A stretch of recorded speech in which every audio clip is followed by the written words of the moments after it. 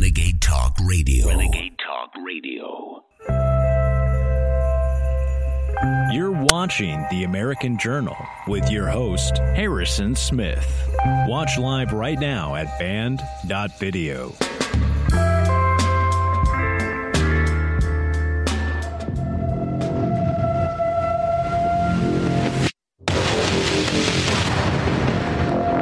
They came out on ABC News and said, oh, now you got to take 6 COVID shots a year. The new Pfizer booster is cleared for anyone over 12 and Moderna's for anyone over 18 and 2 months out from their last shot.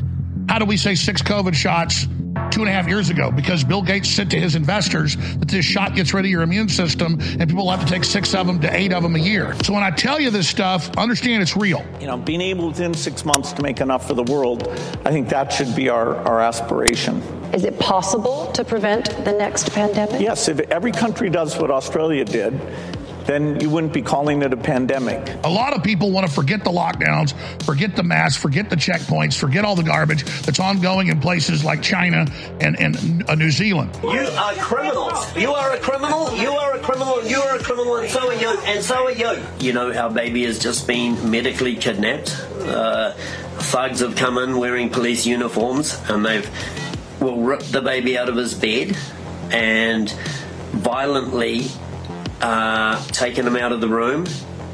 They've threatened to arrest us all if we even pursue our baby.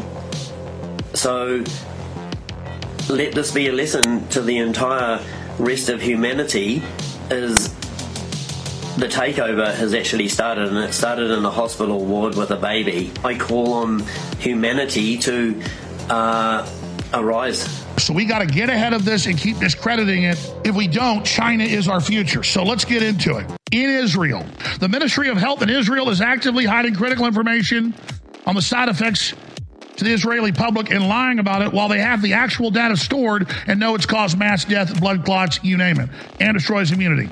It's quite known that Israel was Pfizer's laboratory. Pfizer's request to the FDA to approve the booster was to a great deal based on the Israeli data. But what the world did not know was that actually for the entire year in which almost the whole population was vaccinated, 2 or even 3 doses, Israel actually did not have any functional monitoring system. The monitoring was really dysfunctional. I have all this information on my cell phone, not just because I'm a minister, but because we have a centralized digital system. The Minister of Health the whole time just lied, not just to the Israeli population, but also to the FDA. And many researchers actually were very, very concerned. In Germany. And so one of the aims of the Nuremberg trials was to spend 139 days in trial, going through the law and medical ethics and the public conscience, trying all these people against those benchmarks and finding them guilty or not guilty depending on the evidence. But what came out of it was what the excuses were. And when you hear the nurses' excuses, it's all the same as what's being said today. I had a job. I had elderly relatives to look after. I was being bullied. Oh, it was a terrible environment at work. You know, you couldn't do anything to challenge any of the doctors. And we basically just did as we were told, thinking that meant that they were left off the hook. That's exactly the same narrative that's being promulgated today. In the UK, there have been more reported deaths and adverse reactions following mRNA vaccination in 18 months than there has been to every conventional vaccine administered worldwide for the last 50 years.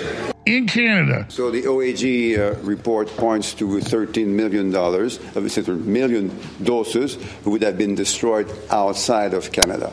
So that was in large part due to AstraZeneca's doses, which couldn't be used inside Canada.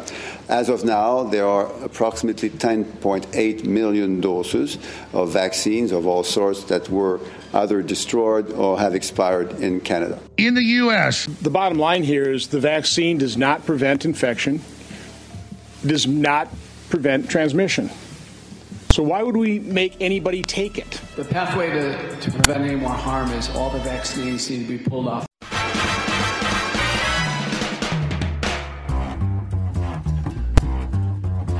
You're tuned in to the American Journal with your host, Harrison Smith. Watch it live right now at band.video. Good morning, ladies and gentlemen. Welcome to the American Journal. I am your host, Harrison Smith. We have just so much to talk about today. We'll be taking your calls. We have a ton of videos to show you and a ton of stuff to talk about. We'll be talking about, of course, the Great Reset as it moves on to more dystopian heights. Really just we're checking off the Brave New World checklist here on a daily basis, it seems. All right, we really just have a ton to talk about, so let's just get right into it, as we do every day with your Daily Dispatch.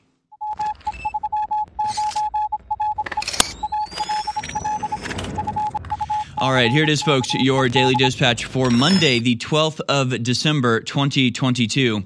Catastrophic contagion. Bill Gates, Johns Hopkins, and the WHO conduct another pandemic simulation with deadlier virus that targets children. So it's just like Event 201 that was held just months before the COVID outbreak that predicted everything about the COVID outbreak. Exactly. It did, of course, absolutely nothing to prevent the outbreak and spread of the virus, because nothing they did actually concerned themselves with stopping the spread of the virus. It was all about how to use the virus to take control of the media and financial systems, which is exactly what they did. No doubt that's exactly the type of simulation they're playing out in Brazil right now, or at least that's where the fake virus goes. And we actually have a video of this little event. It is exactly like Event 201, down to the brand name of the fake news broadcast they use. They say GNN. They have fake news broadcast about the outbreak of viruses. Yeah, here it is. So we'll show you the video from that a little bit later. It's the Johns Hopkins Center for Health Security in partnership with the World Health Organization and the Bill and Melinda Gates Foundation. They conducted another pandemic tabletop exercise in Brussels, Belgium, on October 23rd, 2022. It's the same people behind Event 201, which took place almost 3 years ago to the day, and they just completed a desktop simulation for the new enterovirus originating in Brazil this time, which I really think should be an example for us. This should be an example that the number one priority of people who care about humanity at this moment should be punishing the people that did this to us. We have to be going full force against the people that not just created the virus in a lab, but used the virus as an excuse to destroy the world's economy, consolidate power into the hands of just a few massive corporations, and attempt to install a global government on top of all of the other vaccine passport and all of that other nonsense. See, these people are not repentant about what they did to the world. They refuse to acknowledge the abysmal failure of their every program, and they're lining themselves up just to do it again. Why wouldn't they? Why wouldn't they do it again? Why wouldn't they create a virus extremely deadly this time, right? COVID, not that deadly, pretty much like the flu. It was more deadly to the extremely elderly and already sick. Of course, we knew that from the beginning. But, maybe they've learned their lesson. Maybe this time the disease they release really will be massively deadly, really will target children. Maybe they're setting us up for, round two here. And again, why wouldn't they? We know now that they created the virus. We know, and with no uncertainty, that the vaccine is a complete scam, that the lockdowns and masks and mandates and everything in between has been not just a failure, but actually probably made everything worse. But the people who implemented these things and that are still in power don't recognize that, don't acknowledge that, and are teeing themselves up to do it again. Why wouldn't they? Why wouldn't they release something from a lab in Brazil? They got caught doing it in China, and nobody's been punished for it yet. So why wouldn't they do it again? And again, we'll expand on this later. We'll show you the video from the actual event, and we'll also show you some of the latest interviews from people like Anthony Fauci to show you that, honestly, these people have no regrets about what they did. They have absolutely no second thoughts about what they did to this world and to humanity as a whole. They think that they were right the whole time. They refuse to acknowledge they refuse to atone or let alone acknowledge the damage that they've done.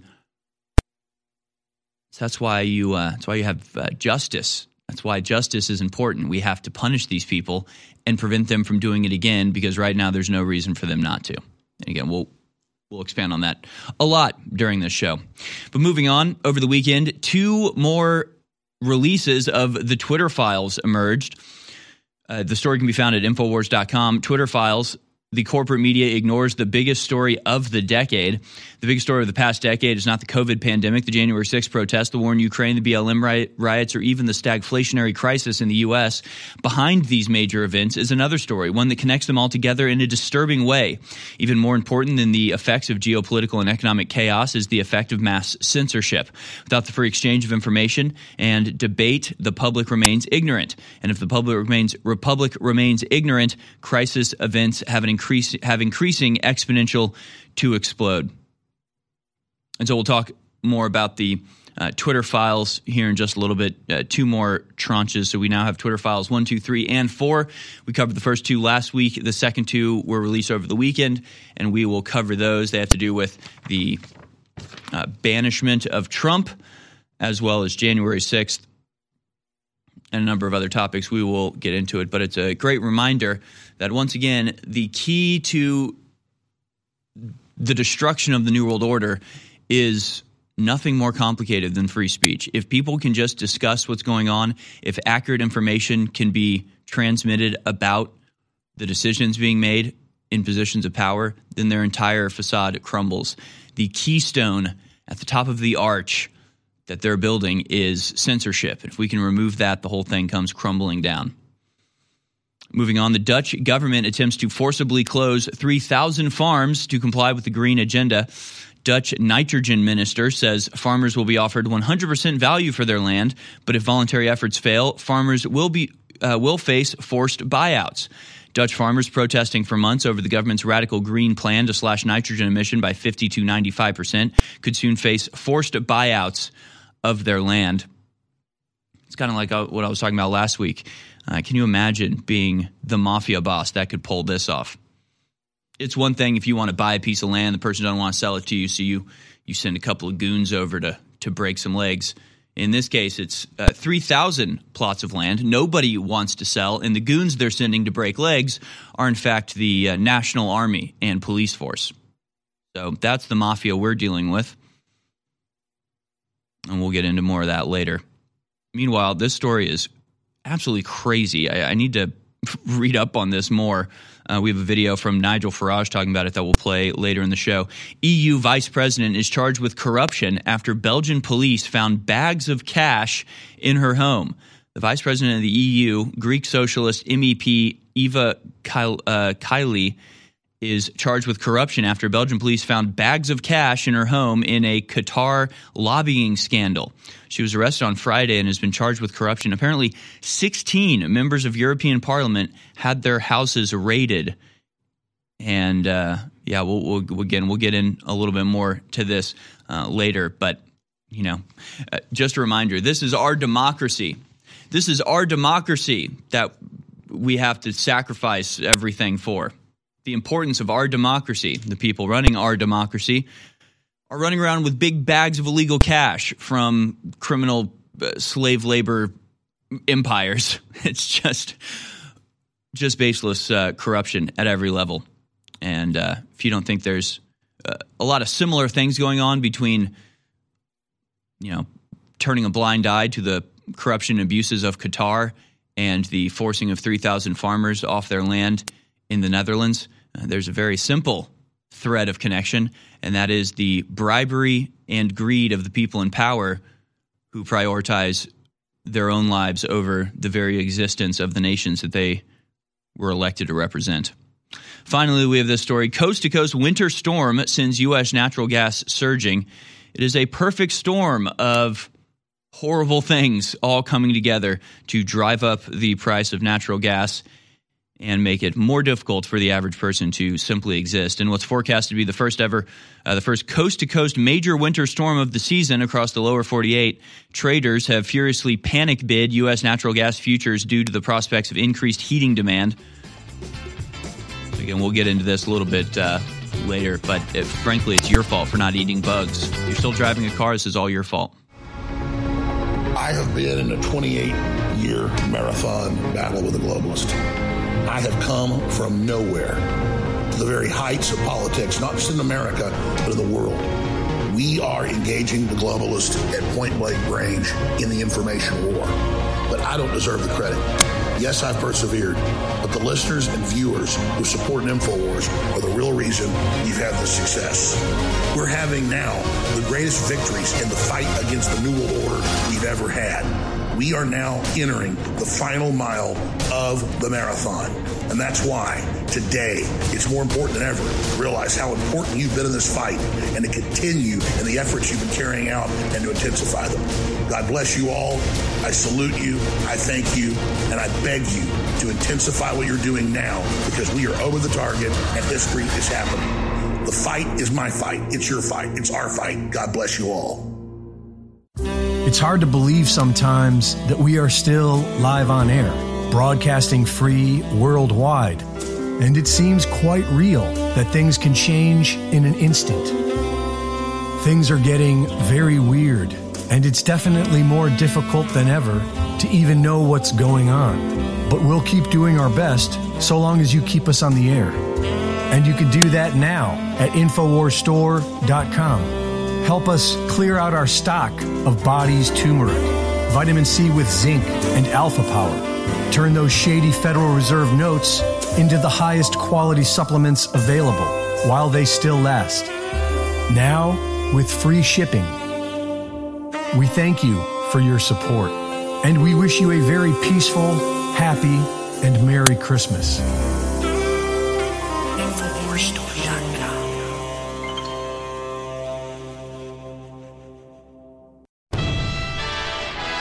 You're listening to The American Journal. Watch it live right now at band.video.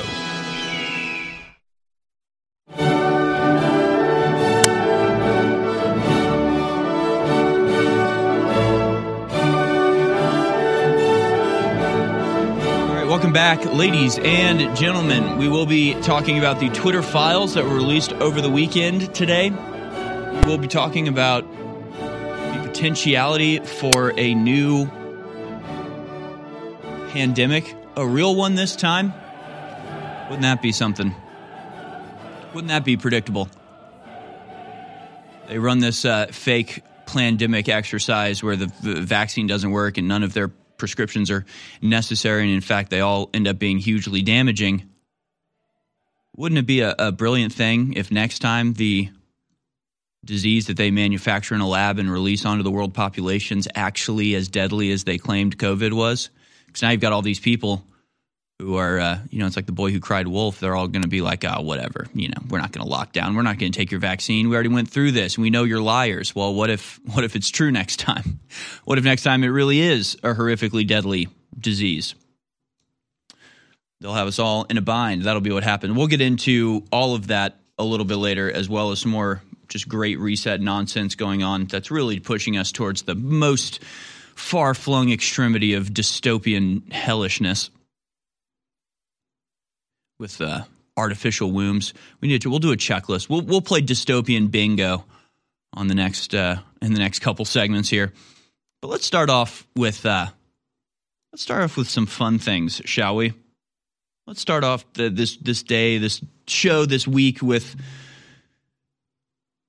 a little bit of good news, shall we? First, the mayor of LA has been sworn in. Let's go to clip number 10 here. This has nothing to do with anything. It's just a quick little reminder who it is that runs our country. Here's Kamala Harris swearing in the mayor of LA. She hasn't been to the border yet. Hasn't visited the border. They never had time to go visit the people injured in Waukesha or any of the other murder victims targeted by far left activists. No time for that sort of stuff, but plenty of time to go swear in the new progressive mayor of LA. She swears her in and then cackles for 10 seconds straight. What is this? Let's watch. According to my best ability. Madam Mayor.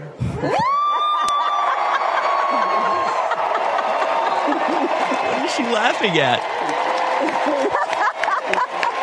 What is so funny? Why does she cackle like that? What is that? Don't you just love our new America? Just like the swearing of a mayor instead of like solemn duty. Congratulations, Mr. Mayor. They turn around, wave to their cheering fans, just like woo, woo, woo. It's just like, what? Okay, all right, calm down. Calm down. Let's check in on a couple years and see how funny it is after this. In fact, I do want to talk a little bit more about that a little bit later because they've declared homelessness an emergency. So now they have, unconstitutional authority to do whatever they want to help fix the homelessness crisis. Now, last time they made a big push to fix the homelessness crisis, homelessness exploded by many, many times. So we'll see what happens next. Just stay tuned. Just remember, the progressives are in charge and they're about to tackle homelessness. Place your bets now on what happens with homelessness. My guess is it gets significantly worse and costs billions of dollars to exacerbate the entire issue.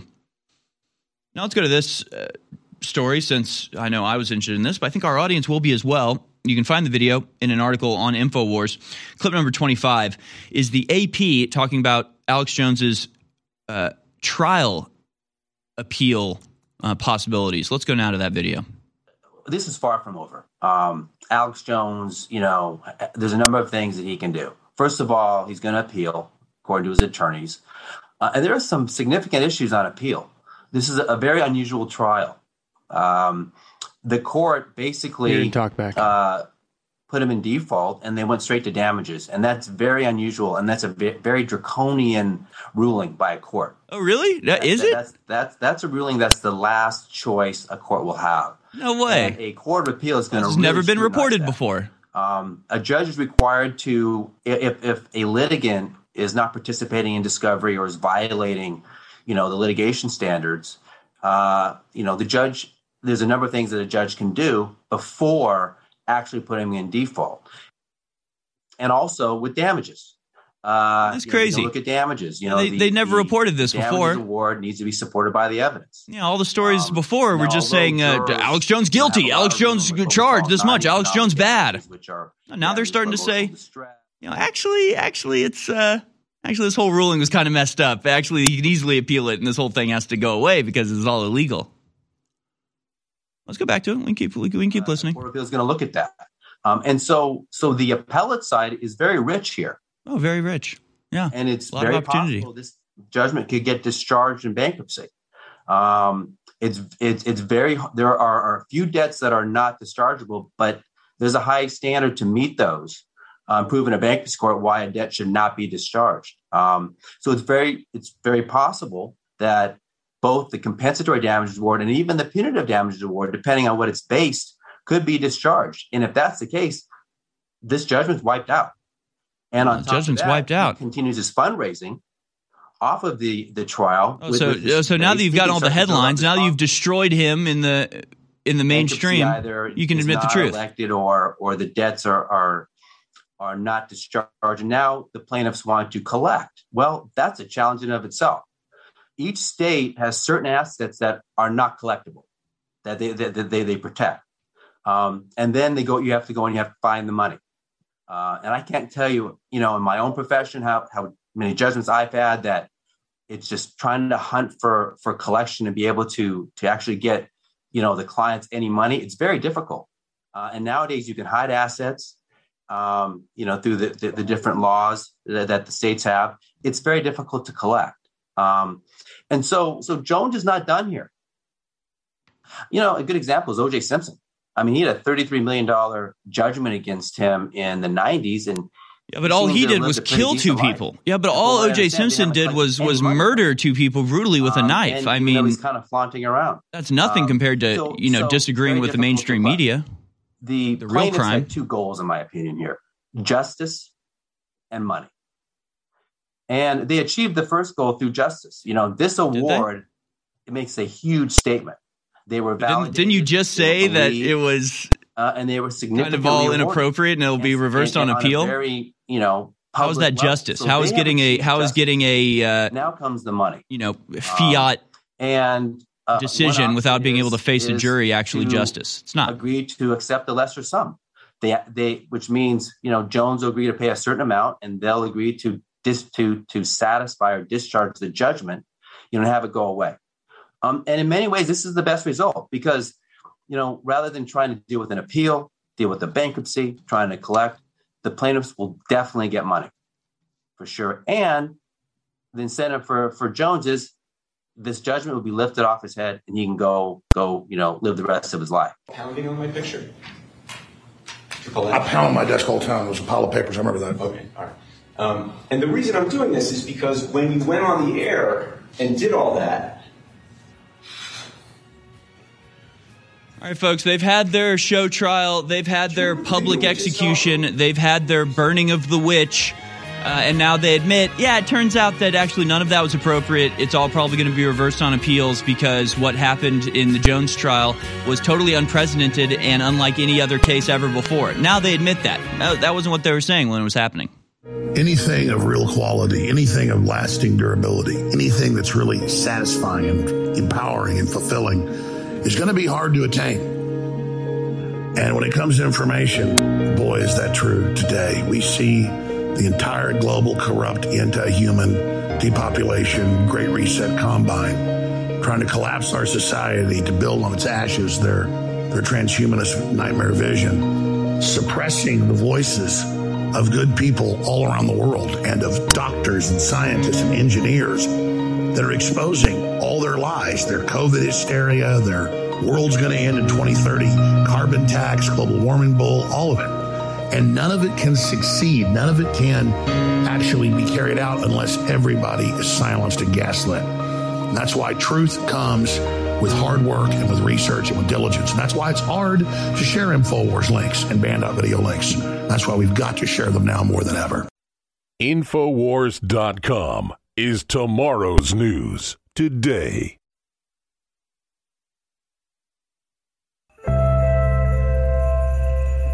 You're watching The American Journal with your host, Harrison Smith. Watch live right now at Band.video. Welcome back, ladies and gentlemen. We still have, we just have so much to talk about today. We are going to get into the Twitter thread, the Twitter leaks, rather, the latest two that appeared over the weekend from Matt Taibbi and Michael Schellenberger. Both of these having to do with the removal of Donald Trump from the platform and the corruption and collusion that went on there. This all sort of ties into what we'll talk about in this segment, which is Dr. Fauci and COVID-19. Elon Musk has promised major revelations about what happened with the COVID-19 censorship on Twitter. He's calling for the prosecution of Fauci as well. There's a little bit of overlap here. We're also going to, later in the show, we're going to watch a very interesting video interview of the so-called Lord of War, the weapons dealer that we traded for Brittany Griner to Russia. Very interesting interview he gave. We'll discuss what he talks about and how this plays into the war in Ukraine. Also, 16 MEPs' houses were raided yesterday. We'll get to the bottom of that major corruption scandal at European Parliament. We'll also be talking about the fact that America is actually engaged in a hot shooting war with Russia right now, not as through a proxy of Ukraine, but actually American corporations and American military involved on the ground there, inching us closer to the much desired World War III by the elites, I should say, much desired by the elites. Also, of course, robotic wombs are coming. The suicide programs are coming. It's all happening. It's all coming down, folks. So we have a lot to talk about. And of course, we will continue to tell you what's really going on in the shadowy hallways of power, but only if you go to InfoWarsStore.com. That's the only way that we can be here. It's the only way Band.video exists. It's the only way that we have this platform to speak out against all of this corruption. And as we've pointed out, free speech it's our foundation. Censorship is their keystone, right? You remove that censorship, aspect of their plan, and the whole thing comes crumbling down. If people can just talk about, know about, learn about, and inform each other about what the powers that be are planning, then nobody will be along with it. Nobody will go along with it. Nobody will be okay with it. It's just the fact that they keep such a huge swath of the American public in total ignorance that allows them to get away with this. So that's why we've chosen free speech as our primary weapon of choice in this war. And we hope that you can help us wield it by going to InfoWarsStore.com right now. Take advantage of the mega blowout sale. Keep us on the air. Keep us in the fight.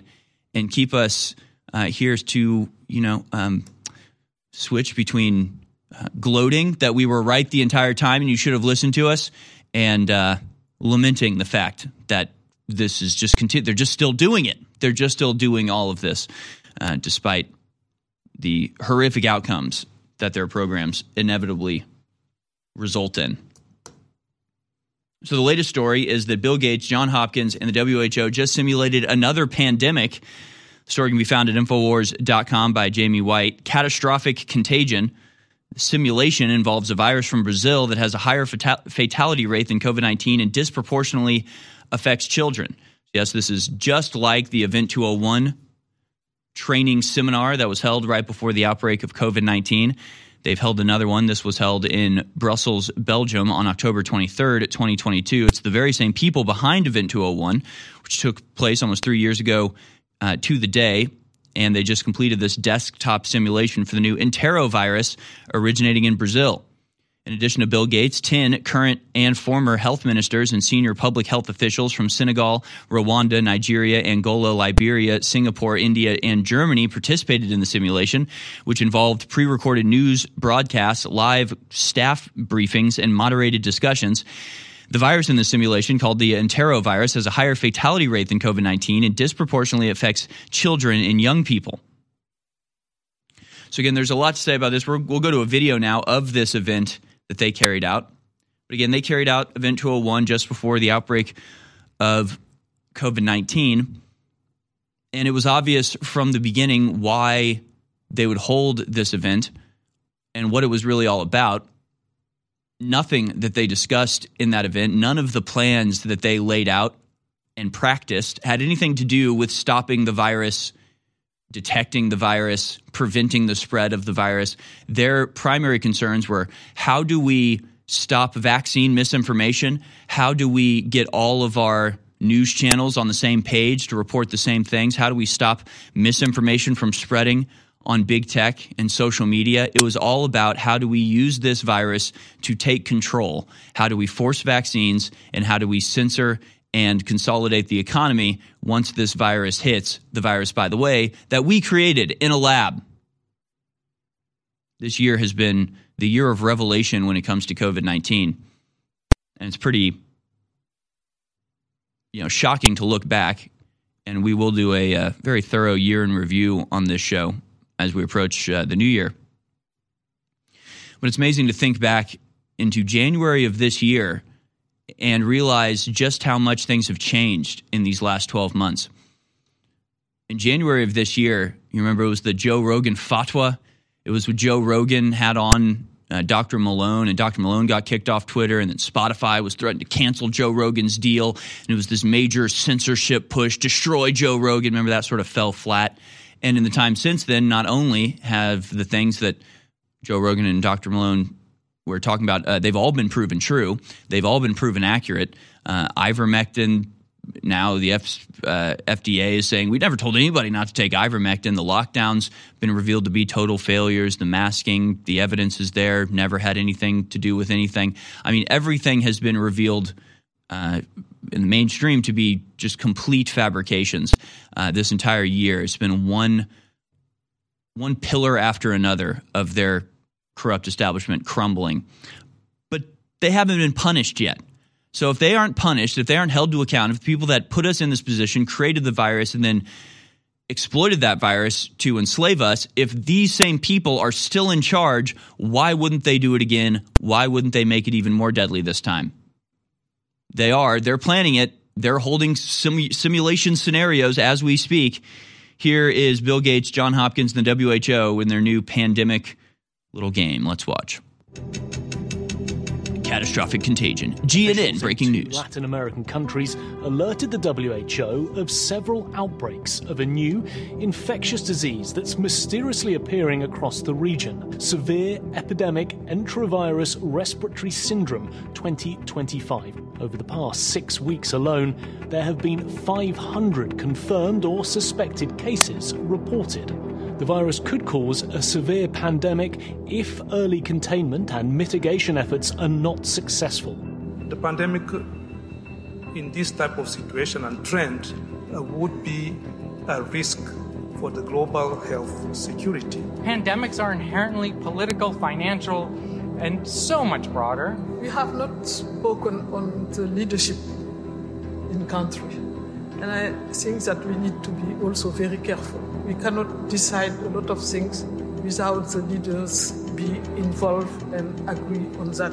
There is no substitute for national leadership. It's important to support the local response or the national response. Training those that are in these areas first, enabling them with the tools, protecting them, and if needs be, regional solidarity first. At this stage, communication is key. And communication should include not just scientists with data, but also social, religious, and political leaders. Trust. This is an essential issue. And trust was broken among countries, between populations and healthcare systems, between healthcare systems and governments. I'm very sorry to say that in 2025, we need to strengthen the health system. WHO needs to be a voice for the voiceless. No one is safe until all of us are safe. As of today, there have been an estimated 1 billion cases worldwide, with more than 20 million deaths, including nearly 15 million children. Countless millions are alive, but left with paralysis or brain damage.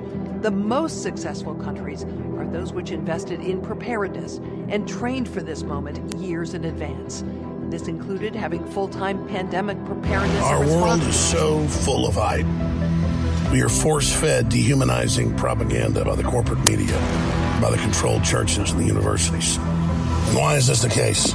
Because we innately, by God, have been given the keys to our own minds, our own psyches, our own souls.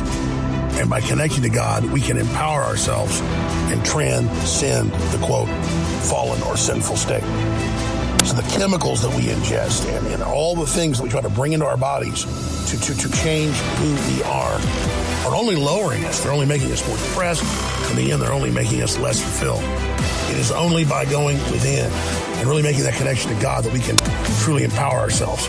That's why the globalists bombard us with toxins and chemicals to block us getting the normal vitamins and minerals and trace elements our bodies need to be healthy and to be able to basically reach out beyond the third dimension. And that's where the incredible products come in at InfoWarsStore.com.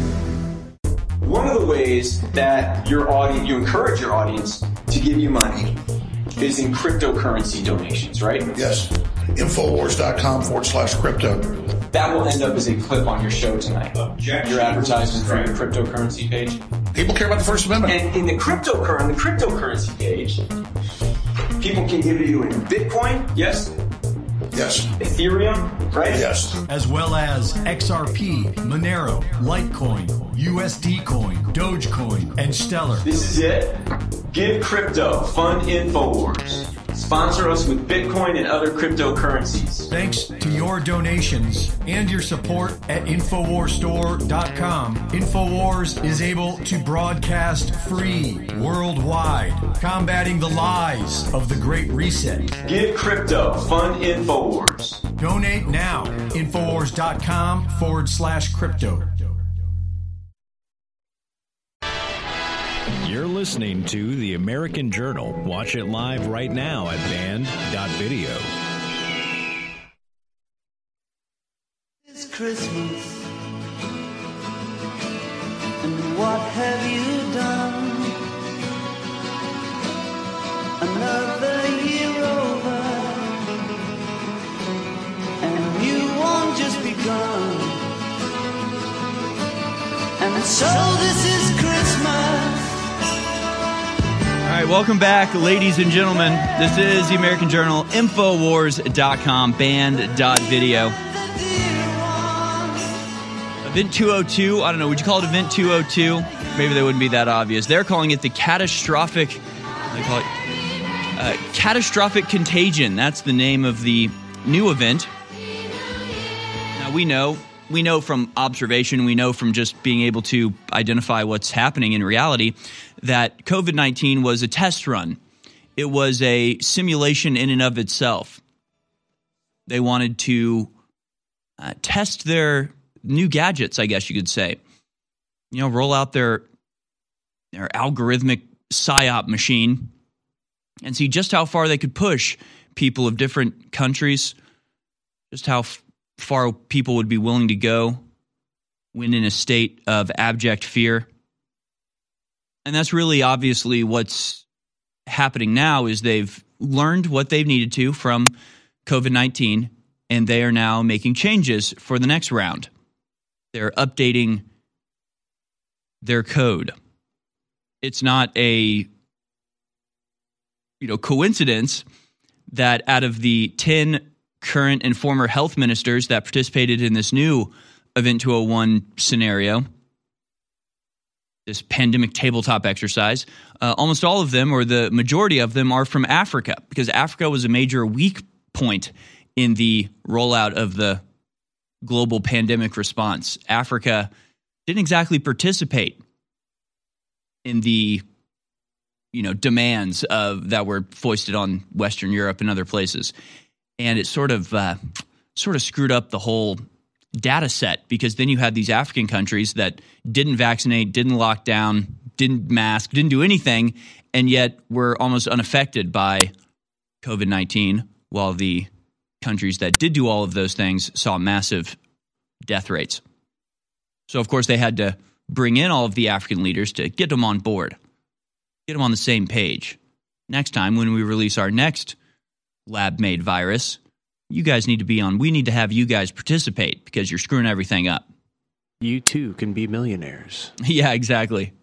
You really missed out on billions of dollars by, allowing your people to leave their homes. Senegal, Rwanda, Nigeria, Angola, Liberia, Singapore, India, and Germany all participated in the simulation. Senegal, Rwanda, Nigeria, Angola, and Liberia. So half of the people participating were representing African countries, which is unique for this type of simulation, but they needed to get the African countries on board. So again, there is no reason why they wouldn't do this again. There is no reason why they wouldn't release another virus, why they wouldn't engage once again in the destructive mandates that they impose on the rest of us, because the people that did this have not been punished.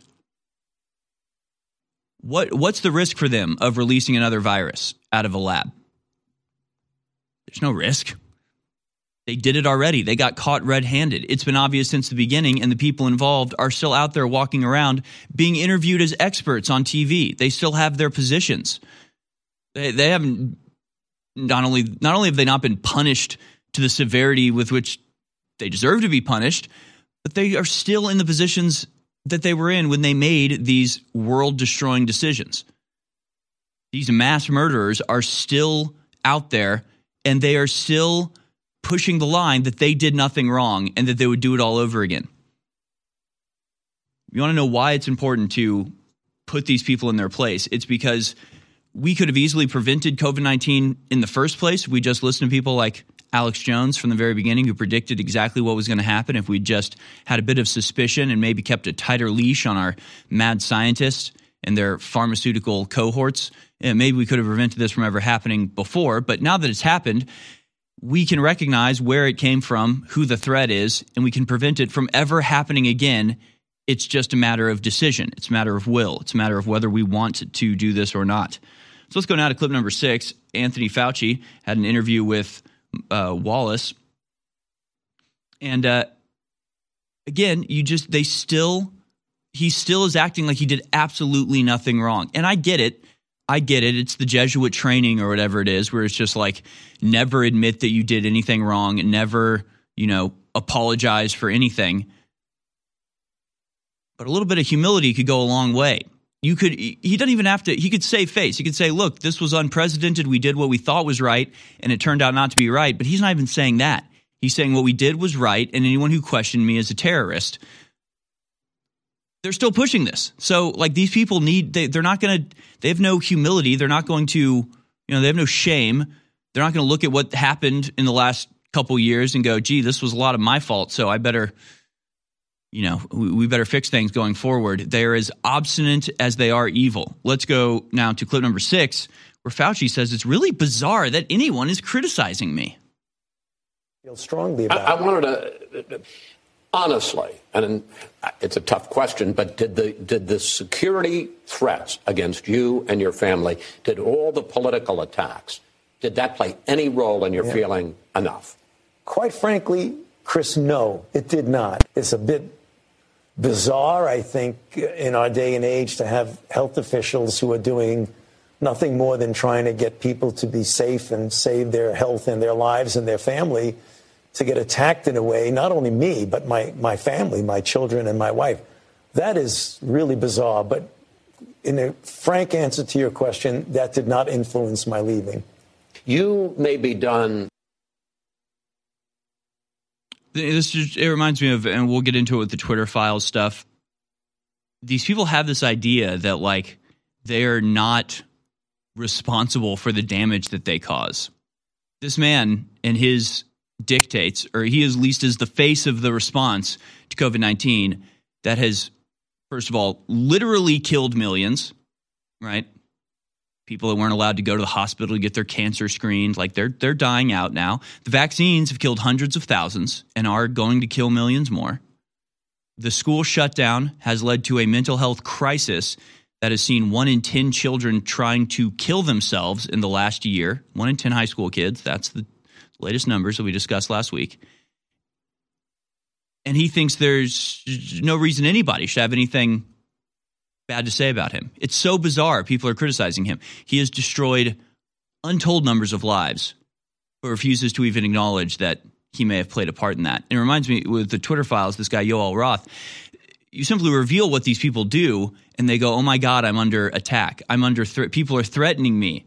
How dare you? You're putting my life at risk by what? By revealing what you did? By just revealing the truth about what you did? So again, people like Anthony Fauci, they're like, oh my God, I'm being attacked.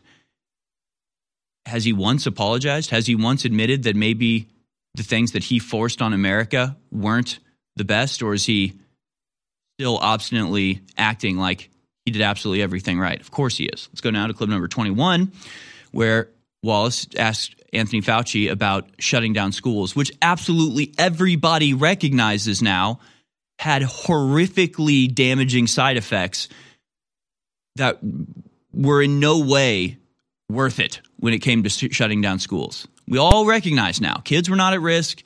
Kids do not die from COVID-19 except in the rarest of circumstances. Everybody understands now. Everybody in the mainstream media, everybody in position, they all get that shutting down schools was a bad idea. But Fauci refuses to even ask the question. Let's watch. There was a study that came out recently that said that 9 out of 10 people that are dying in this country are over 65. Looking back, and I understand that this has been a dynamic situation, it's changed over time, could we have been less restrictive about schools and less restrictive about closing down the economy and focused, if not from the very start, earlier on the elderly? In the absence of vaccination, that would have been very difficult to do. But right now that you have the ability to vaccinate people, you can actually clearly be much more liberal and open in what we're doing, which is where we are really right now. But in the very beginning, when essentially everyone was at risk of infection, you can pass it on to someone else inadvertently, innocently, and have that person suffer a dire consequence. So when you're dealing in the beginning, it was like a tsunami that you needed to shut off quickly and then open up as quickly as you possibly can. You have spent the last 54 years at the National. Yeah, and take a look at how American health has progressed in the last 54 years with Anthony Fauci standing at the wheel. Really incredible stuff. So again, they They do not apologize. They do not admit anything they did was wrong. They're holding a training scenario to do it all over again, punishing these people, holding them to account, and guaranteeing that they never get away with anything like this ever again has to be the number one priority of this country before they decide that they can just launch another mission. Sleepless nights seem to be a lot more common these days with everything that's going on both at home and the world at large. If you are having trouble getting to that deep sleep we could all use more of, our new sleep support formula, Down and Out, is just the thing. It's our new faster absorbing liquid formula that is specifically designed to help you get the shut-eye you deserve. Formulated to improve upon our best-selling product, Knockout, with Down and Out, now the herbs and melatonin packed inside are extracted directly into the glycerin solution. So the ingredients are already dissolved into the formula before you even take it. One of the other sleep support herbs included is the passion flower, which was traditionally used by Native Americans like the Cherokees, who used it for its relaxing qualities. Be sure to take this product when you are completely ready for sleep, because you will be down and out. Selling out now at InfoWarsStore.com.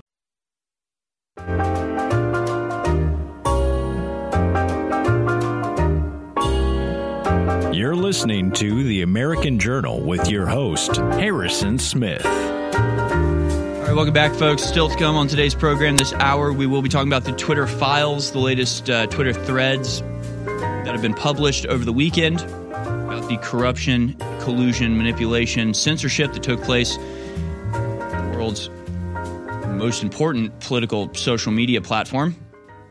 I'll also be talking about the massive scandal that has rocked European Parliament, with 16 members of the European Union being raided, the vice president of the EU being found with bags full of cash and arrested under charges of corruption. Very big story there. Also, the war in Ukraine will be a topic. We'll take your calls as well. Of course, InfoWarsStore.com is where you go to keep us on air and keep us in the fight for humanity, and that's exactly what it is.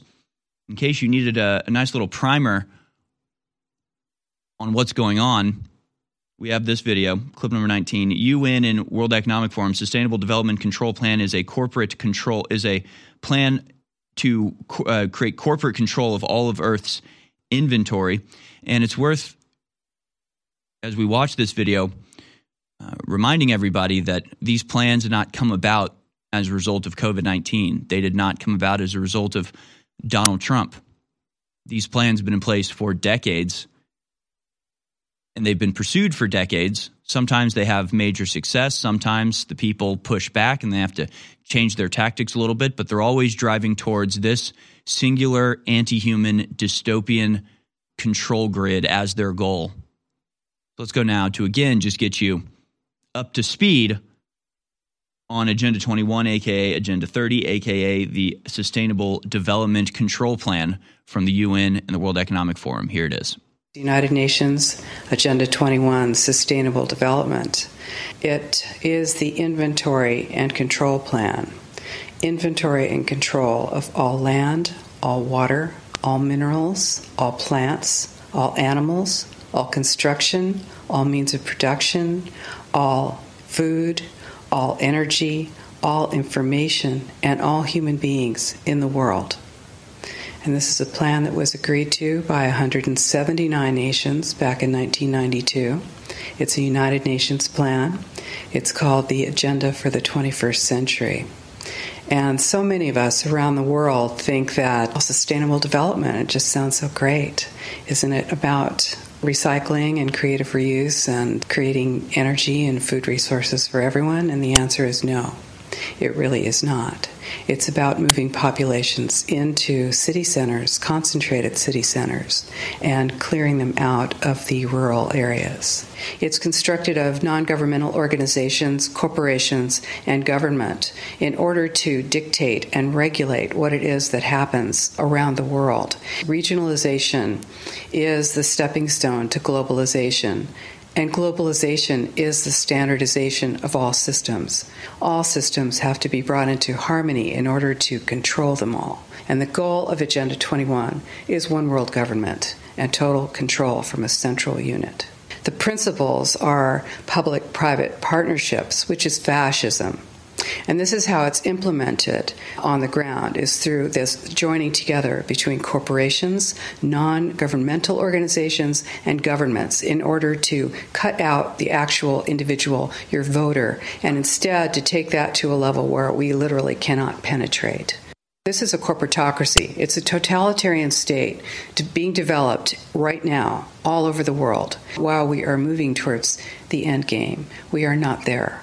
And this is the opportunity that all of us have now to stand up, to speak out. We are free, and we need to continue to be free. And I do believe that we will win, but we have to become aware that there is a fight. Absolutely brilliantly put, and she hits everything, nails everything on the head. I mean, absolutely perfect. This is our last chance to fight back. They are erecting this digital prison around the whole world. They can be stopped. It's actually very easy to stop them. They have nothing. It's a very small amount of, corporate manipulators that have put us in this position. All it takes to break out is the awareness of human beings across this planet to just understand the threat that they're under. Once they understand that. You're listening to The American Journal with your host, Harrison Smith. All right, folks, welcome back. Still a lot of videos to go to. We'll open up the phone lines for your calls this hour. Support us at InfoWarsStore.com. And let's get into the Twitter files, shall we? Story can be found, lots of these stories can be found at InfoWars.com. One of them, my pronouns are prosecute Fauci, Elon Musk, to release Twitter files on COVID and Dr. Fauci. That should be coming up probably sometime this week. In fact, it may be dropping today, but he's going to be releasing the Twitter files about Fauci and COVID-19. Also at InfoWars, a special report by Christy Lee. Twitter files expose network news fascism. More big tech drops are happening this weekend. You can get caught up on what the Twitter files are revealing so far, stuff you won't hear from the government-controlled central media. Of course, people are very mad about this. We'll get into the pushback, the fury that some of these people are feeling in just a second. Again, stories at Infowars.com. The Twitter files, the corporate media ignores the biggest story of the decade. The biggest story of the past decade is not the COVID pandemic, the January 6th protests, the war in Ukraine, the BLM riots, or even the stagflationary crisis in the U.S. Behind these major events is another story, one that connects them all together in a disturbing way. Even more important than the effects of the geopolitical and economic chaos is the effects of mass censorship. Without the free exchange of information and debate, the public remains ignorant. And if the republic remains ignorant, crisis events have an increasing potential to explode. And if you just look at what these they're exactly right. All these stories, they do have in common the fact that they would not be able to exist without the tightly controlled mainstream narrative. January 6th protests, the war in Ukraine, the Black Lives Matter riots, or even the stagflationary crisis in the U.S. and the COVID pandemic, all of these as a hallmark of their existence have censorship and the control of information and the manipulation of information. Facebook also getting caught up in all this. But let's stick with Twitter now, as Matt Taibbi posted at 5 p.m. on, I believe this was Friday, the Twitter files part 3. It's the removal of Donald Trump, part 1. So part 3 and 4 of the Twitter files both have to do with the removal of Donald Trump. We'll just read from Matt Taibbi's discussion of it on Twitter. He says this: the world knows much of the story of what happened at the between the riots at the Capitol on January 6th and the removal of President Donald Trump from Twitter on January 8th.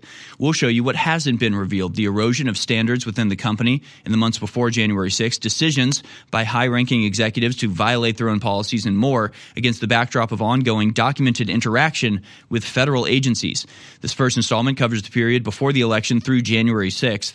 Tomorrow, Michael Schellenberger will detail the chaos inside Twitter on January 7th. We'll cover that thread in just a little bit.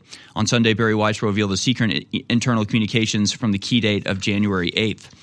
Whatever your opinion on the decision to remove Trump that day, the internal communications at Twitter between January 6th and January 8th have clear historical import. Even Twitter's employees understood in the moment it was a landmark moment in the annals of speech. And here you have the Slack communication from one of these Twitter engineers who asks, is this the first sitting head of state to ever be suspended? Yeah, I think it is. I think it is the first head of state to ever be suspended. I love, he's asking that question just to point out what they're doing, right? He knows that no other sitting, it would be a big scandal to have Twitter intervene in such a way. Obviously. And in fact, they'd come out with a statement in 2018 where they had said, look, we are not going to remove politicians. It's not up to Twitter to decide, what politicians get to say. They knew that this was an unprecedented step they were taking. They did it anyway. So I think it's kind of hilarious somebody would ask that. Is this the first sitting head of state? Of course it is. Of course this is an unprecedented violation of the First Amendment at a molecular level, obviously.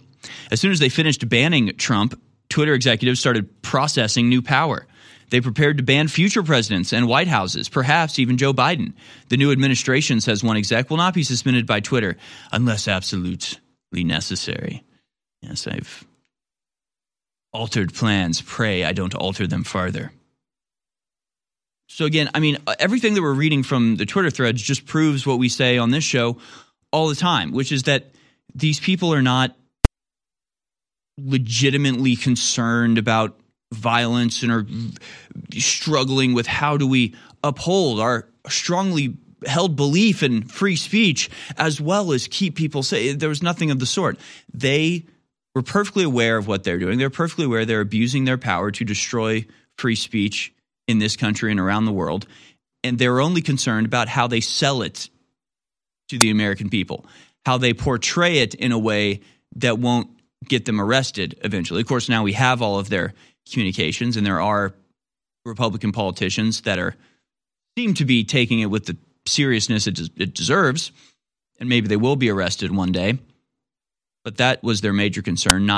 There wasn't actually any concern in upholding free speech. They never believed in that in the first place. Twitter executives removed Trump in part over what one executive called the context surrounding actions by Trump and supporters over the course of the election and, frankly, the past 4 years. In the end, they looked at the broad picture, but that approach can cut both ways, and they have this discussion again from the Twitter internal Slack. It says, hi, Vijaya, I'm working with blank on my teams to put together a doc to share with you with a POV from research, ours, academics with whom we've been working, etc., on DJT's language as coded incitement to further violence. So again, folks, when it's actual violence, it's allowed, celebrated, covered up. They send in lawyers to protect people like Antifa throwing Molotov cocktails at police. They get a slap on the wrist and are welcome to go home. So actual violence, if it's from the left, is good. When it's from the right, the things that they consider violence are things like conspiracy theories, in other words, and also the truth, right? If you tell the truth about someone, that doesn't paint them in a good light, especially if they're a gay Jewish person like Yoel Roth, you are causing violence against them by exposing what they do and the things they say and their actions and behavior. You have to keep that secret for them, or else you're putting them in danger, right? It's just crazy. Just imagine you catch a pedophile like trying to kidnap your child, and they're like, whoa, don't tell anybody about this. People are going to target me. If you tell people about this, they're going to target me. It's like, well, yeah, what you did was evil. So, yeah, you're going to be targeted for this. I don't know what to tell you. It's not my job to protect you from the consequences of your own actions, you idiots. But there it is. But again, this statement takes it even, further to where they say, all right, if you support something like the idea that the election may have been stolen, well, if you believe the election may have been stolen, then other people might take that idea and think that they have to commit violence for it. Therefore, saying the election was stolen is violence. You're not allowed to say the election was stolen. Now it goes even farther, where they say that Donald Trump's language is coded incitement to further violence. So now if you simply hold an idea or expose a truth that makes some people upset at some other people, you are the cause of that violence.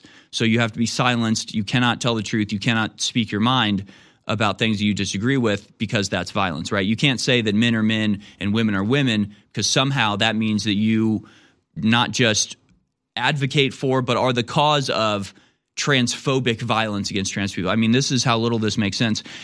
But to go even beyond that and say it was coded incitement, the translation for that is he never said anything that could be construed as incitement. So therefore, we're going to take what he did say, put our own meaning into it, interpret it in our own God-forsaken mind, and decide that actually he was inciting violence. It was just in a code that you can't hear. It was just in a secret coded language that we know he was actually inciting violence. So when he went up there and said, don't be violent, when he made a Twitter video that said, everyone go home, don't attack the Capitol, don't be violent, don't give them what they want, everybody be peaceful and loving. See, they understand that was a coded message saying be violent, hate everyone, and attack the Capitol. See, without them to decode this, it may seem like Donald Trump wasn't calling for violence, but they understand that they can decode his non-call for violence into a call for violence and then kick him off of Twitter for calling for violence. It's very sophisticated, this operation. Until about 150 years ago, cultures all over the world believed that people got sick and died in many cases in the winter because of something called vapors. They associated these poisonous vapors with cold weather. Of course, it wasn't the cold weather or catching a chill that killed people. What was killing people was a lack of vitamin D3. You see, the sun via your skin helps your body produce vitamin D3. But if you're not getting enough sun, you will not produce vitamin D3, and then it's very easy for viruses and other things to start replicating and taking your body over. So now it's more important than ever, because the winter's here, to take high-quality vitamin D3, and we have the best with our vitamin D3 gummies with calcium for better upload into your body for 50% off at InfoWarsStore.com with promo code 1776. Don't wait. Support the InfoWar and your immune system with vitamin D3 gummies at InfoWarsStore.com. Why don't we talk about cryptocurrency? Okay. Because one of the ways that you encourage your audience to give you money is in cryptocurrency donations, right? Yes. And you have a page on your website that's just for cryptocurrency donations, right? Infowars.com/crypto. Is that a little advertisement just there? Well, we're fighting the deep state. We need money. All right. This is it. Give crypto. Fund Infowars. Sponsor us with Bitcoin and other cryptocurrencies, right? That will end up as a clip on your show tonight. Your advertisement for your cryptocurrency page. You know, I mean, people want to keep us in the fight. So I hope whoever the big whales are that give us money before keep doing it. We'll just keep minting money as you're in this courtroom. Objection. All right, let's move on. And people care about the First Amendment.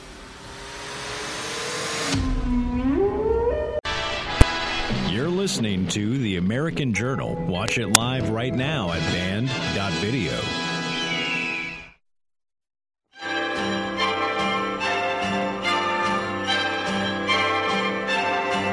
Happy holiday. Happy holiday. Happy holiday. All right, welcome back, folks. The latest Twitter file double release are both about the removal of Donald Trump. The 5th edition of the Twitter file drop, supposed to happen yesterday from Bari Weiss, but she hasn't released it, so I imagine it'll probably be dropping sometime today. We'll keep our eyes open for that.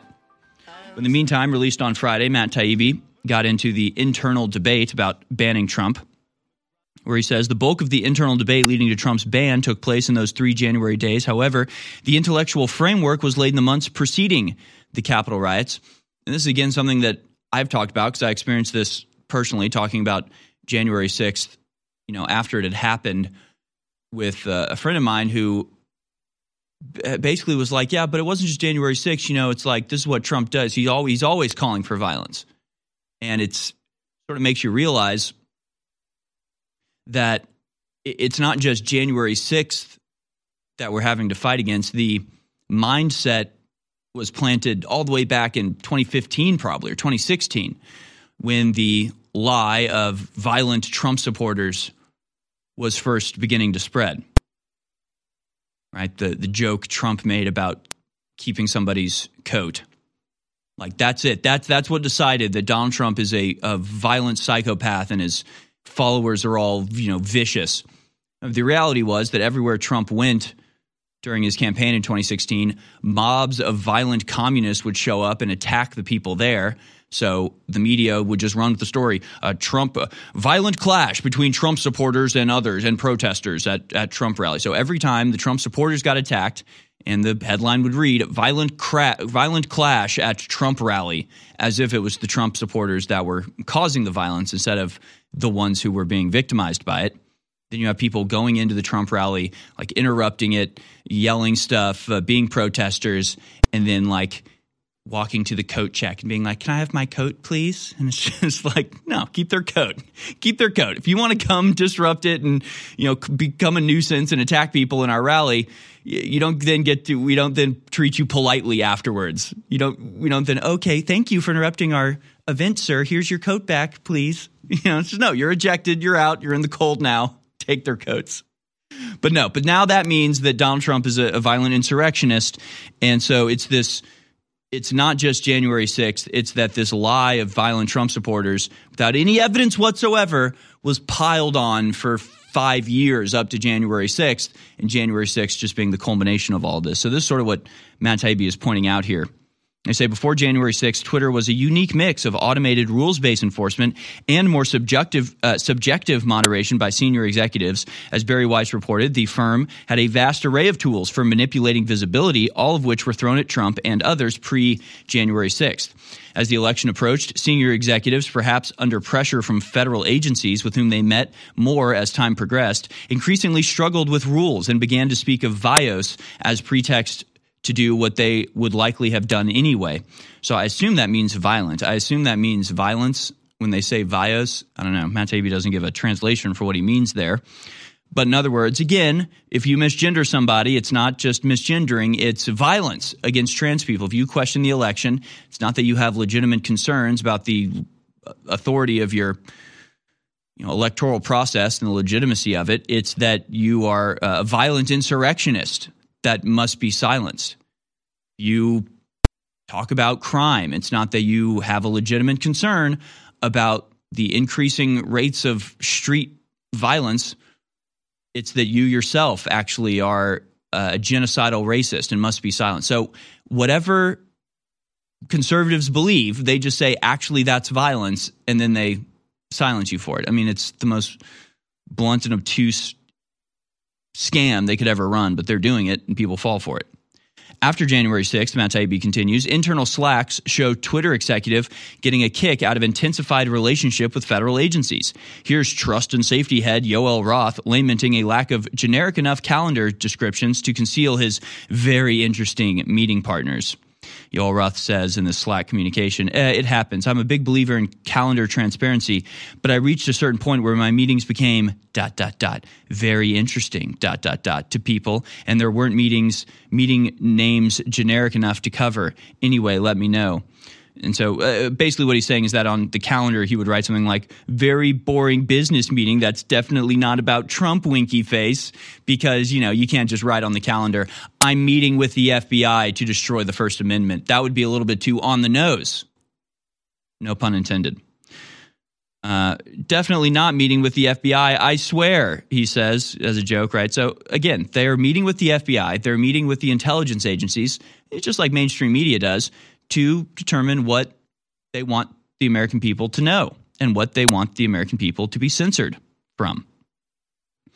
The initial reports are based on searches for docs linked to prominent executives whose names are already public. They include Roth, former Trust and Policy Chief Vijaya Gadde, and recent plank-walked Deputy General Counsel and former top FBI lawyer Jim Baker.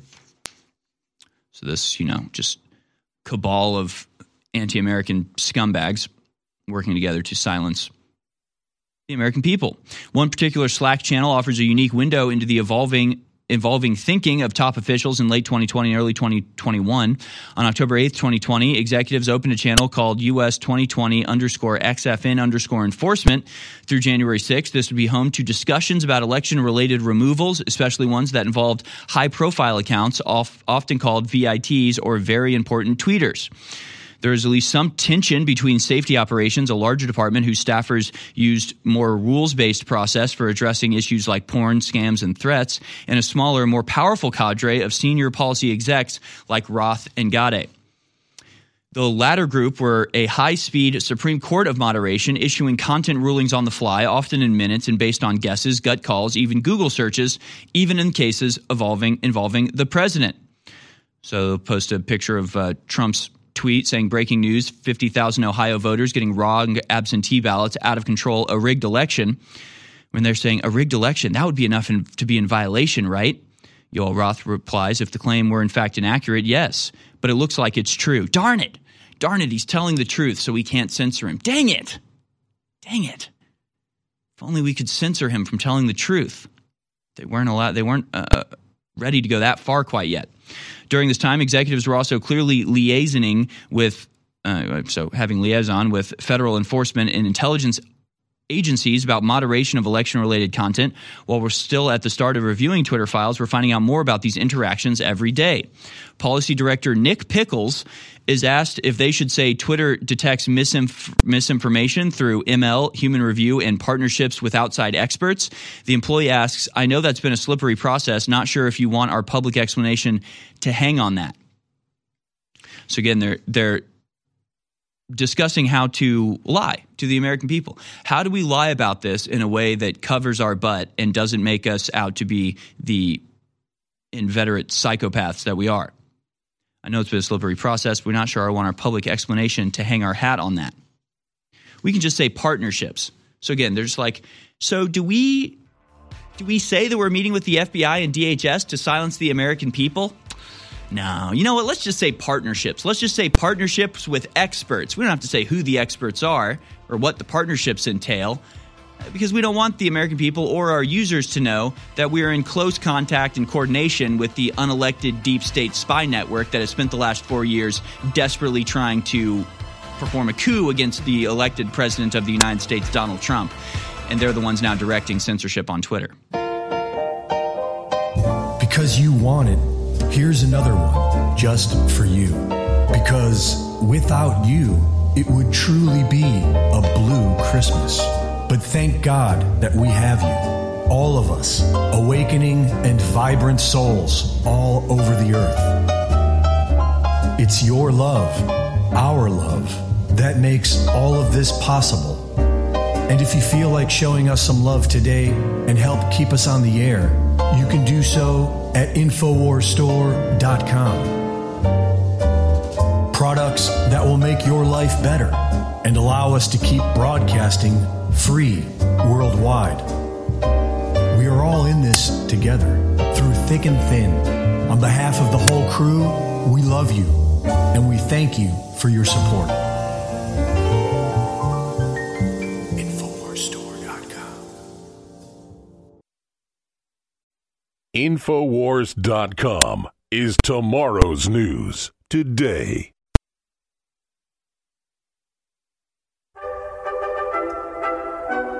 You're listening to The American Journal with your host, Harrison Smith. All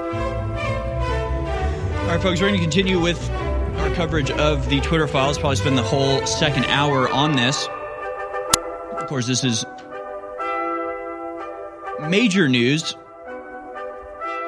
I think Zero Hedge is right when they say this is the story of the decade, as it really reveals the workings behind so many other stories of massive import around the world.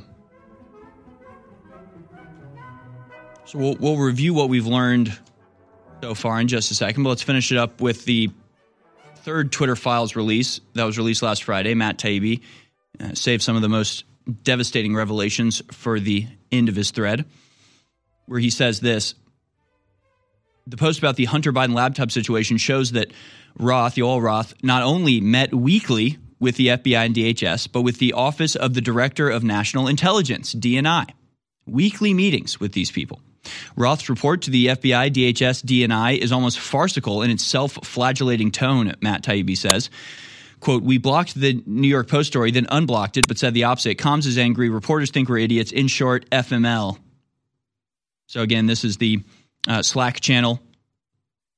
I think this is Yoel talking, or it's a response to Yoel. He says, hacked materials exploded. We blocked the New York Post story, then we unblocked it, but said the opposite. Then we said we unblocked it. And now we're in a messy situation where our policy is in shambles, comms is angry, reporters think we're idiots, and we're refactoring an exceedingly complex policy 18 days out from the election. In short, FML. FML, you guys. Oh, my God. It's so stressful when we are illegally censoring legitimate news stories for the sake of our Democratic overlords. It's so hard when you just lie continuously and keep getting caught, you guys. It's like, geez, leave us alone already. They're just like, it's like, God, first we censor this story and then everybody gets mad that we censor it. So then we pretend to uncensor it, but actually we don't. And we're just destroying the First Amendment and corrupting elections in this country. And everybody's mad. FML, you guys. Jeez, leave me alone. The meeting happened about 15 minutes after the aforementioned hack material implosion.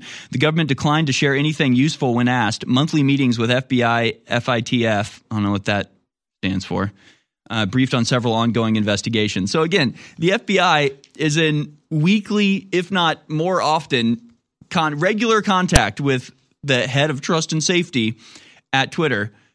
Strangely, child pornography still very prevalent on Twitter throughout this time.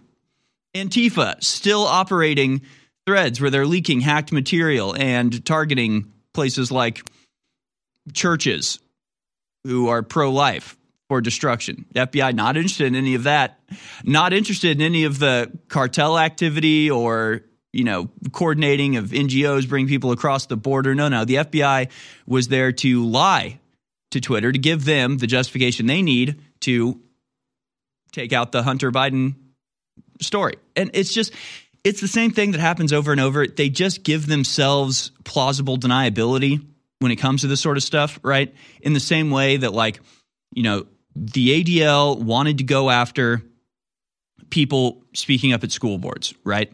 So the ADL has no power to go after them. The FBI can't just go after them for no reason. So what do? They have the National School Board write a letter to the FBI. So first they go to the FBI. They say, what do you need to take action on this? They say, well, we need a request. So then they go to the National School Board. They say, all right, you write a letter requesting the FBI's action. The FBI will take action. They can say, well, we're just doing this because you wrote the letter. It's really all being coordinated behind the scenes. The reality is that bad actors and evil people in this country just want to destroy their opposition. And so then they just sort of see what they need to cover their butts to give themselves the justification to do what they were going to do the entire time anyway. So that's all that we're seeing here is the way that this works in the background behind the scenes. Some of Roth's later Slacks indicate his weekly confabs with federal law enforcement involved separate meetings. Here he ghosts the FBI and DHS respectively to go first to the Aspen Institute thing to take a call with Apple, then to take a call with Apple. So again, the Aspen Institute thing was about vaccines. So like this guy Yoel Roth is literally just moving from, one big tech company to another, to the FBI, to DHS, to, international confab, secret meetings, Davos and the Aspen Institute, and everywhere he's receiving orders on what to delete and, who to silence. Here, the FBI sends reports about a pair of tweets, the second of which involves former Tippecanoe County, Indiana counselor and Republican named John Basham, claiming that between 2 and 25% of ballots by mail are being rejected for error. So here you see the FBI actually reporting a specific tweet for removal, despite the fact that the tweet was accurate. The FBI flagged tweet then got circulated in the enforcement Slack. Twitter cited PolitiFact to say the first story was, quote, proven to be false. A story of, quote, an unexpected number of registered Republicans are returning ballots. Then noted the second was deemed no vio on numerous occasions.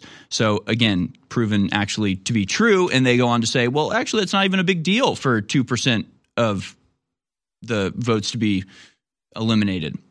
The group decides to apply a learning how to vote safety is safe and secure label because one commenter says it's totally normal to have a 2% error rate. Roth then gives the final go-ahead to the process initiated by the FBI. Examining the entire election enforcement slack, we didn't see one reference to moderation requests from the Trump campaign, the Trump White House, or Republicans generally. We looked.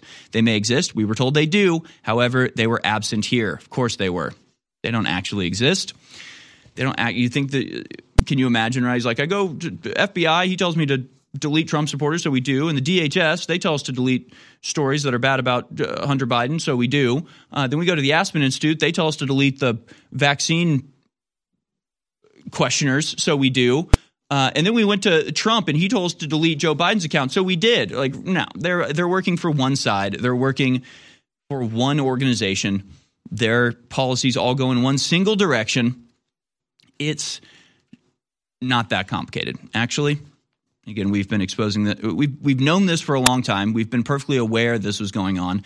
Again, it's this uncanny ability for the NPCs to all do exactly the same thing at exactly the same time in exactly the same way, saying exactly the same words. And it's like, geez, are these guys communicating? Is this collusion? Or are they all just coming up with exactly the same thing at once? It's been obvious from the beginning. We're just getting the evidence now. So in the next segment, we'll move into Twitter Files Part 4 from Michael Schellenberger. But he starts this band by giving us a little summation of what we learned so far. So let's just remind ourselves in this. Part 1 of the Twitter file releases, Matt Taibbi documented how former senior Twitter executives violated their own policies to prevent the spread of accurate information about the Hunter Biden laptop. In Part 2, Barry Weiss showed how senior Twitter executives created secret blacklists to de-amplify disfavored Twitter users, not just specific tweets. Part 3, Matt Taibbi, that we just discussed, documented how senior Twitter executives censored tweets by Trump in the run-up to the November 2020 election while regularly engaging with representatives of U.S. government law enforcement agencies.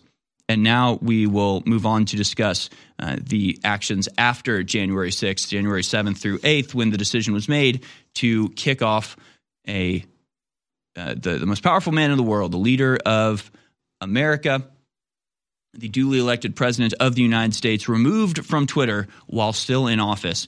Totally unprecedented, and the behind-scenes stuff is just as corrupt as you would expect. So, in other words, we have clear proof, evidence of high crimes and treason, the elimination and distortion of the First Amendment by governmental authorities, the complete desecration of our most fundamental and foundational human right in this country at risk. You've got evidence of the collusion between the FBI, the DNC, the Democratic Party to eliminate truthful stories on Twitter that reflect badly on their chosen candidates. The way that they eliminated the Hunter Biden story in an act of just obvious electioneering and manipulation. The way that they didn't just ban people outright, but used a slew of more subtle means to limit and discredit messages that they disagree with. And, of course, claim that disagreeing with the spy state that runs our country being portrayed as violence as an excuse to remove it from Twitter. I mean, this is predictable. It's the fourth coin that we've released in the last year, and I believe the most powerful, the man in the arena coin, Teddy Roosevelt. Citizen of a republic, the man in the arena. There's only 10,000 of this coin in existence in the world. It will never be made again. And it's not just an amazing historic coin. It funds the information war against the globalists. This is something you want to hand down to your grandchildren. This is something you want to own. And as a fundraiser, it is funding the information war against the globalist.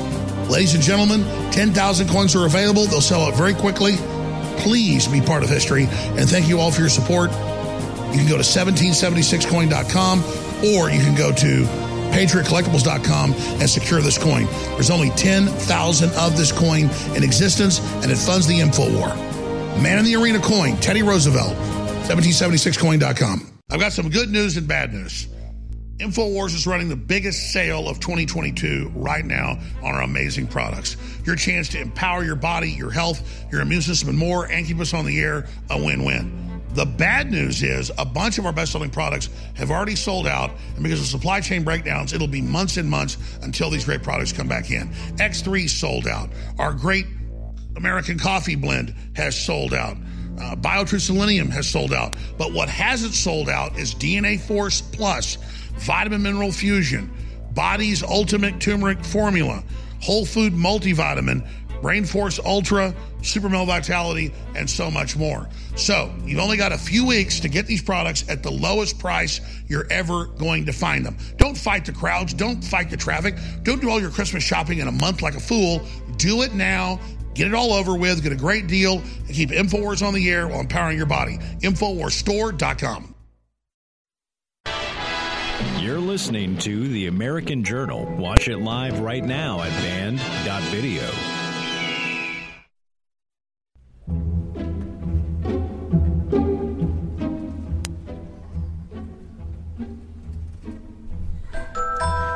All right, folks, we're going to go ahead and open up the phone lines right now. We'll be taking your calls throughout the third hour. We're going to continue to cover the Twitter leaks, get into Twitter leak number 4 here. But still to come, we have a lot to talk about: the war in Ukraine, immigration, the Great Reset, COVID-19, a lot of still big news to cover. So stay tuned for that. But give us a call here at American Journal. The number to dial is 1-877-789-2539. That's 1-877-789-2539. Give us a call and we'll take your calls throughout the third hour. A lot of videos to go to still as well, including an artificial womb facility. We're going to watch that interview with the Russian weapons dealer that we released. Just a lot still to cover, folks. And remember, go to InfoWarsStore.com to support us in this mission to defeat the people that are imposing their worldview on the rest of us through their ill-gotten power. Again, that's really what this is all about. Just zooming out, taking the wider view, this is a battle for human rights. It's a battle against a technocratic, inhuman, anti-human program that seeks to enslave every man, woman, and child on earth just in time for the revelation of life extension technologies and a truly bifurcated neo-feudal world in which some people have infinite power and immortal lives and everybody else serves them. It's really not that complicated. It is that sick and disgusting and anti-human, and we'll continue to fight for the rights of everybody to speak their mind, whether we even agree with it or not. Michael Schellenberger came out with the Twitter Files Part 4 on Saturday. The removal of Donald Trump, January 7th. He says, as the pressure builds, Twitter executives build a case for a permanent ban. On January 7th, Twitter executives created justifications to ban Trump. They sought a change of policy for Trump alone, distinct from other political leaders. They expressed no concern for free speech or democracy implications of this ban. This Twitter Files is reported with L. Woodhouse on Twitter. So again, part 1 was how Twitter executives violated their own policies to prevent the spread of the Hunter Biden story, despite it being accurate. Part 2 revealed the way that Twitter used blacklists and a myriad of other tools to de-amplify messages that they would rather not have out there. Part 3 that we just covered was the way that senior Twitter executives censored tweets by Trump and Trump supporters in the run-up to November 2020 election in close coordination and consultation with the FBI, the DHS, and a number of other unelected deep state actors. Michael Schellenberger begins this coverage by saying that for years, Twitter had resisted calls to ban Trump. Their Twitter public policy announcement of January 5th, 2018 said, quote, blocking a world leader from Twitter or removing their controversial tweets would hide important information people should be able to see and debate. It would also not silence that leader, but would certainly hamper necessary discussion around their words and actions. Oh, how things have changed. But of course, that was probably in response to, if I had to guess, something else Trump had said, right? He was president in 2018. And Twitter was like, look, you guys, we can't ban the president of the United States from Twitter. That's ridiculous. Well, give them a couple years and they'll come around. exert enough pressure from enough activist groups, and they'll eventually fold. As Michael Schellenberger notes, after the events of January 6th, the internal and external pressure on CEO Jack Dorsey grows. Former First Lady Michelle Obama, tech journalist Kara Swisher, the ADL, high-tech VC Chris Sacca, and many others publicly called on Twitter to permanently ban Trump. Because they don't want Trump online. I mean, it's not that complicated. They've been defeated by Trump. Trump is a threat to them and their lives and their existence and their control of the population. So, of course, they want their enemy silenced. But, of course, they don't just say that. They have to phrase this in a way that makes them seem like the good guys. Chris Sacca says, "You've got blood on your hands, Jack and Zuck. For 4 years, you've rationalized this terror. Inciting violent treason is not a free speech exercise. If you work at those companies, it's on you too. Shut it down. Shut it down." Oh, my God, he's memeing. He's saying the meme. Shut it down, folks. They know. And this is another sort of important part of Twitter that's been pointed out by others in response to this. The understanding that it's not just Twitter where this type of stuff takes place. In fact, most Fortune 500 companies at this point, almost every major corporate entity in America at this point is literally infested with these types of people. Literally infested with the HR managers or health and safety coordinators who are far left activists who will use whatever power they get to undermine and subvert even their bosses and their authorities or the shareholders or anybody to progress their political agenda. Michelle Obama also, calls on the banning of Trump, saying now is the time for Silicon Valley companies to stop enabling this monstrous behavior, aka the speech. And again, just calls for his banning from social media. Michelle Obama calls on the banning. Chris Sacca calls for it. Intelligencer by Kara Swisher says it's time for social media platforms to permanently ban Trump. And, of course, Jonathan Greenblatt, our good friend from the ADL, 2 bare minimum tweets after the Capitol has been stormed by extremists is too little too late. At Jack, it's overdue to suspend real Donald Trump until his violence stops promoting disinformation and inciting violence, with the ADL issuing an official statement on violence at the U.S. Capitol building after having remained silent for the months preceding that event in which billions of dollars of damage was done and dozens of people injured and even murdered during the riots of Black Lives Matter. Dorsey, meanwhile, was on vacation in French Polynesia the week of January 4th through 8th, 2021. He phoned into meetings, but also delegated much of the handling of the situation to senior executives Yoel Roth and Vijaya. As context, it's important to understand that Twitter's staff and senior executives were overwhelmingly progressive. In 2018, 2020, 2022, 96, 98, and 99% of Twitter staff's political donations went to Democrats. In 2017, Roth tweeted that there were actual Nazis in the White House. In April 2022, Roth told a colleague that his goal is to drive change in the world, which is why he decided not to become an academic. So again, these people have their own agendas. They have their own policies that they're pursuing. They have their own ideas about how the world should be. And it has nothing to do with free speech. It has nothing to do with fulfilling the position in which they've been placed. It has everything to do with using the power that they have accrued to subvert and destroy the foundational values and virtues of this country. On January 7th, Jack emailed employees saying Twitter needs to remain consistent in its policies, including the right of users to return to Twitter after a temporary suspension. After, Roth assures an employee that people who care about this aren't happy with where we are. So again, Jack does seem to be, you can just imagine him smoking peyote on some French Polynesian beach as just the world is on fire. He's just like, guys, chill out. We can't just change the rules because you hate Donald Trump, you petulant idiots. And behind his back is senior executives are like, don't worry, we're doing things differently. Around 11:30 a.m., Roth DMs his colleagues with news that he's excited to share. Guess what? He writes, Jack just approved repeat offender for civic integrity. The new approach would create a system where 5 violations would result in a permanent suspension. We did it, you guys. We did it. We got Jack to change his mind and allow us to destroy our enemies online.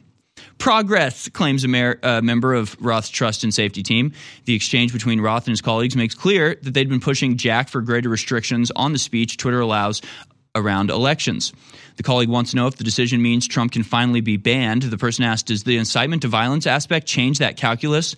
Roth says it doesn't. Trump continues to just have one strike. Roth's colleagues' query about incitement to violence heavily foreshadows what would happen the following day.